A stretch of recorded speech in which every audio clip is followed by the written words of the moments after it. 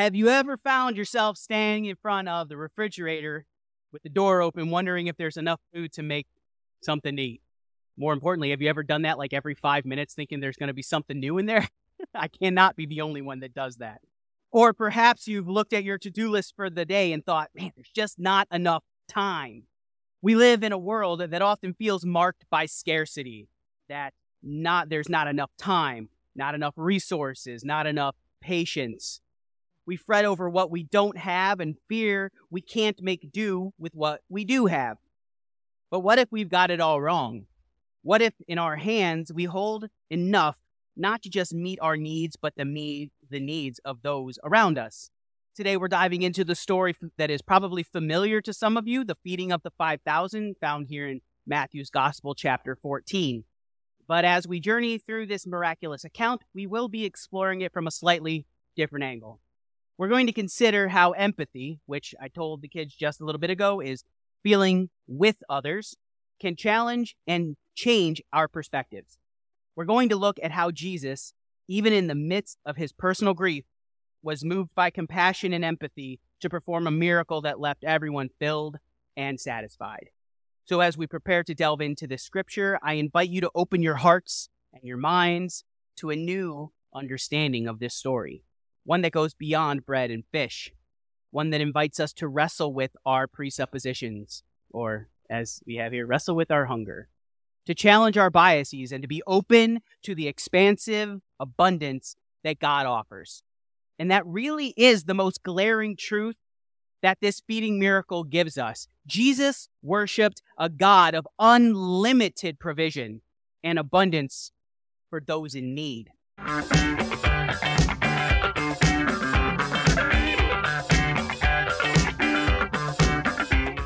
That's a real important point here. Jesus worshiped a God of unlimited provision and abundance for those in need, and he constantly lived that out. This is such an important part of our understanding of God that it is one of the few stories that is in all four Gospels. The Gospel writers wanted all who encountered their writings to understand that. Among other things, our God is a God who gives sacrificially and selflessly to those in need. The problem is many of us easily identify with the disciples' initial scarcity mindset. Send them away. Let them fend for themselves. That's what the disciples are doing here. But the good news is that in times of scarcity and doubt, God's compassion and provision transcend our limitations. Say that one again. In times of scarcity and doubt, God's compassion and provision transcend our limitations. The good news is that God can turn the little we have into abundance for all. The good news is that even in moments of personal pain and grief, Christ's love for humanity shines through, prioritizing the needs of the many. I think that's something that gets missed here when we read this passage, whether in context or out, is that Jesus does this miracle on the heels of finding out about John the Baptist's death, his cousin, his friend. He's trying to mourn. He's trying to mourn this loss, and people follow him. And instead of just telling them to go away, I'm hurting. Go away, I'm in need right now. He has compassion on them and he heals them. And then when the disciples try to send them away to go fend for themselves out in the middle of nowhere, Jesus says, you give them something to eat. So even in the middle of his own mess, Jesus still always prioritized the needs of the many. The good news is that we are not passive observers, but active participants in God's wondrous works. Just like the disciples are invited to be a part of this. Go get that food, bring it to me. The good news is that we are called to distribute and share in the miraculous gifts we receive. I think it's John's version of this story actually has the bread and the fish belonging to a boy, a young child. And in the synoptics, Matthew, Mark, and Luke, the disciples say, we have. So it could have been a collective we have, but John makes the point, I believe it's John, makes the point that this actually belongs to a child, and they bring the child who gives the bread and the fish, which makes another really great illustration and point that we need to come to Jesus with the authenticity and the generosity of a child. The good news is that Jesus offers holistic healing, addressing not only our spiritual needs, but our physical ones, showing a God who cares for the entirety of our being. If Jesus only cared about what we believed or what the people who followed him thought, he would have sent them away. But Jesus didn't. He was about the whole person, spiritual and body. The church loves to hang on people's spiritual needs. I'm going to pray for you. I'm going to pray for the homeless. I'm going to pray for the needy. I'm going to pray for people who need clothes. I'm going to pray for you. But Jesus says, don't stop at the spiritual. Jesus would say, I'm going to pray for your need for clothes. And here, by the way, take my tunic. I'm going to pray for your need to eat. Oh, and here, by the way, have some loaves and some fish. Right? I'm going to pray for your homelessness. Oh, by the way, why don't you come stay with me? Or how can I help you get shelter? But the church loves to stop just short of actually doing. The good news is that through faith and trust, we are continually invited to experience the divine mysteries of generosity and abundance in our lives. So why then? Why do we tend to focus on keeping what we have rather than giving what we've got and trusting God to show up and make it more than enough? Why? Why do we do that? We all know intuitively, intellectually, we all know, we believe in a God of abundance, but we don't often live as though we believe that, right? We believe that going to heaven is this great thing, right? But we still look both ways when we cross the street. So why do we keep focusing on keeping what we have rather than giving what we got and living into the belief that God's going to show up and make it enough? And I think it's because, like the disciples, we tend to experience sympathy for others rather than empathy with others, which is what Jesus models. Sympathy moves us inward out of fear, while empathy moves us outward out of compassion. Let me say that one again, because I'm going to break this down, but it's really important why we think these two things. Sympathy moves us inward out of fear. Empathy moves us outward out of compassion. The word translated as compassion loses something in translation. When we say compassion, we think of sympathy, but that's not what the Greek means. Matthew 14:14 reads, he had compassion on them and cured their sick. This phrase vividly depicts Jesus' response to the crowd that followed him. The Greek word translated as compassion here is splachnism. It's this Greek word that literally means to be moved in the inward parts, which sounds gross, but that is what it is. To be moved in the inward parts, the heart, the lungs, the liver. And why is that? Because in ancient culture, they believed that the seat of the deepest emotions were in the heart, the lungs, the liver. And that seems like a silly thing to say until you realize we still use that today when we talk about speaking from the heart. That's exactly what we're pointing at. This deep, visceral response that is deep inside. So when we read that Jesus had compassion on them, this term conveys that deep, visceral sense of empathy. It's not just feeling sorry for, it's literally feeling with.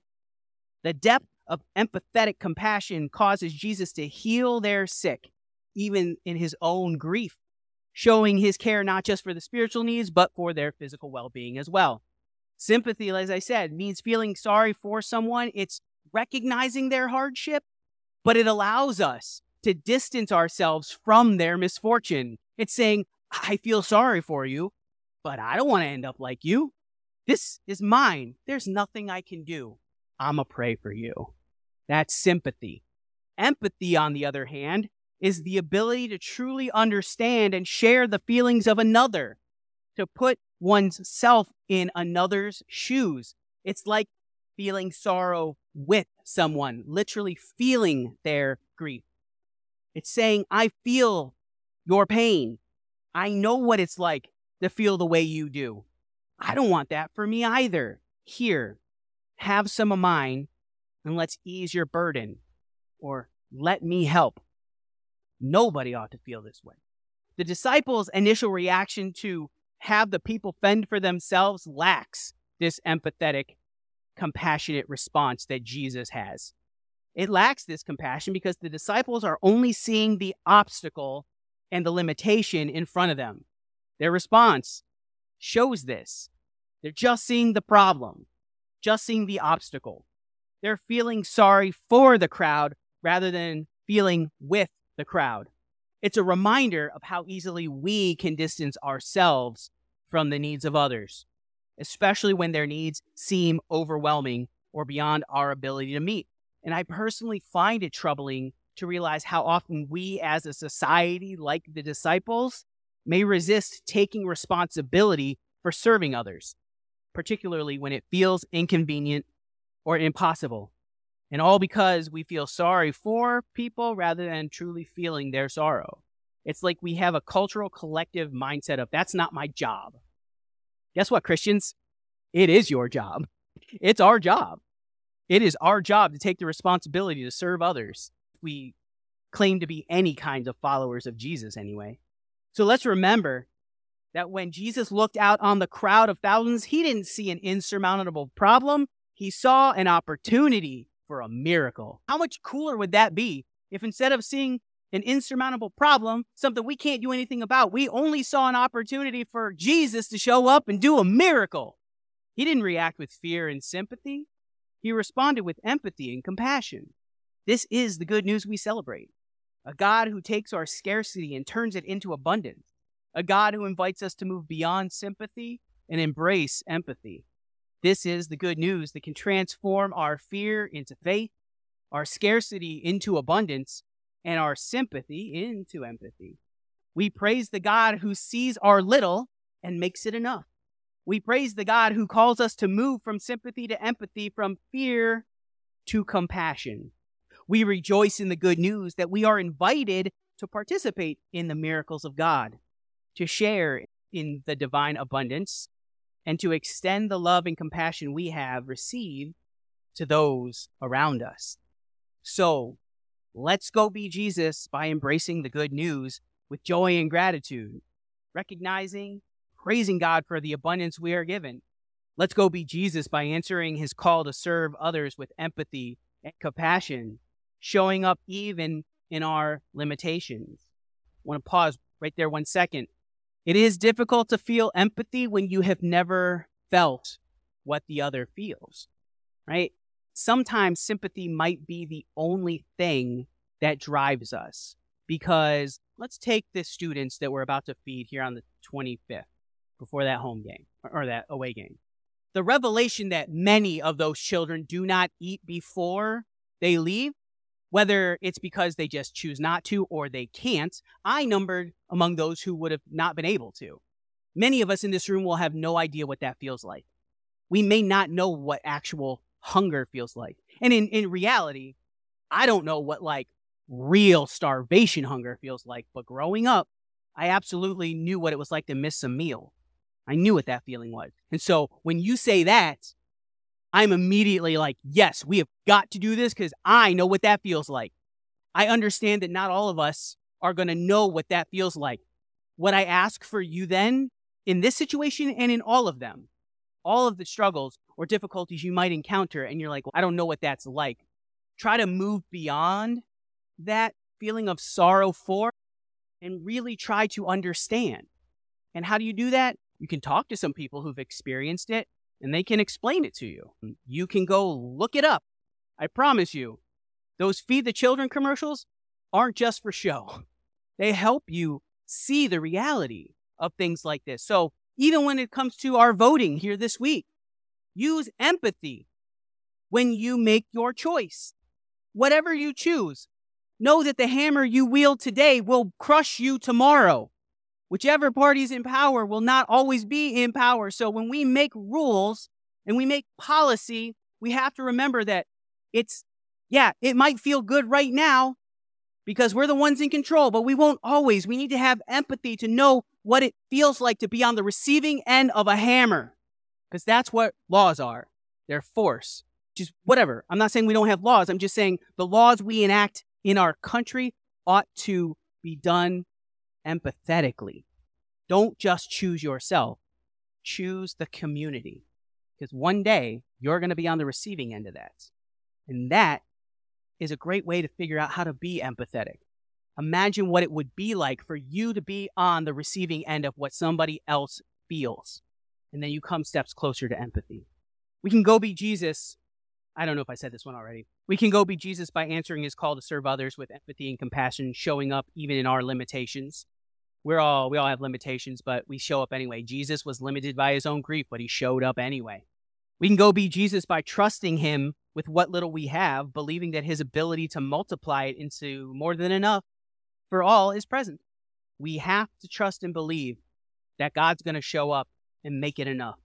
Let's go be Jesus by taking the good news into our everyday lives, acting as his hands and feet, sharing his love and compassion with everyone we meet.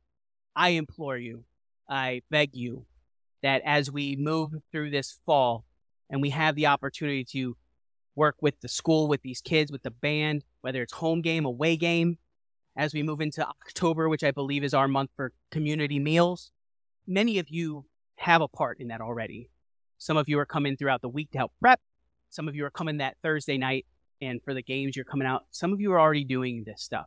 If you have not done this, I ask you to feel something that moves you to action rather than just feeling sorry for folks. Feeling sorry for folks does not put food on the table. Feeling sorry for folks doesn't put people in houses. Feeling sorry for folks does not make good policy for this country. Feeling what others have experienced, knowing that, understanding that, is what moves us to action. So as we move through this week and this fall, leading towards Advent, which is just down the road, I ask you, imagine yourself in their shoes and then start walking in them. Start walking in those shoes so that you can make it so that none of us have to walk in those shoes. Let's go be Jesus, y'all. Amen? Amen.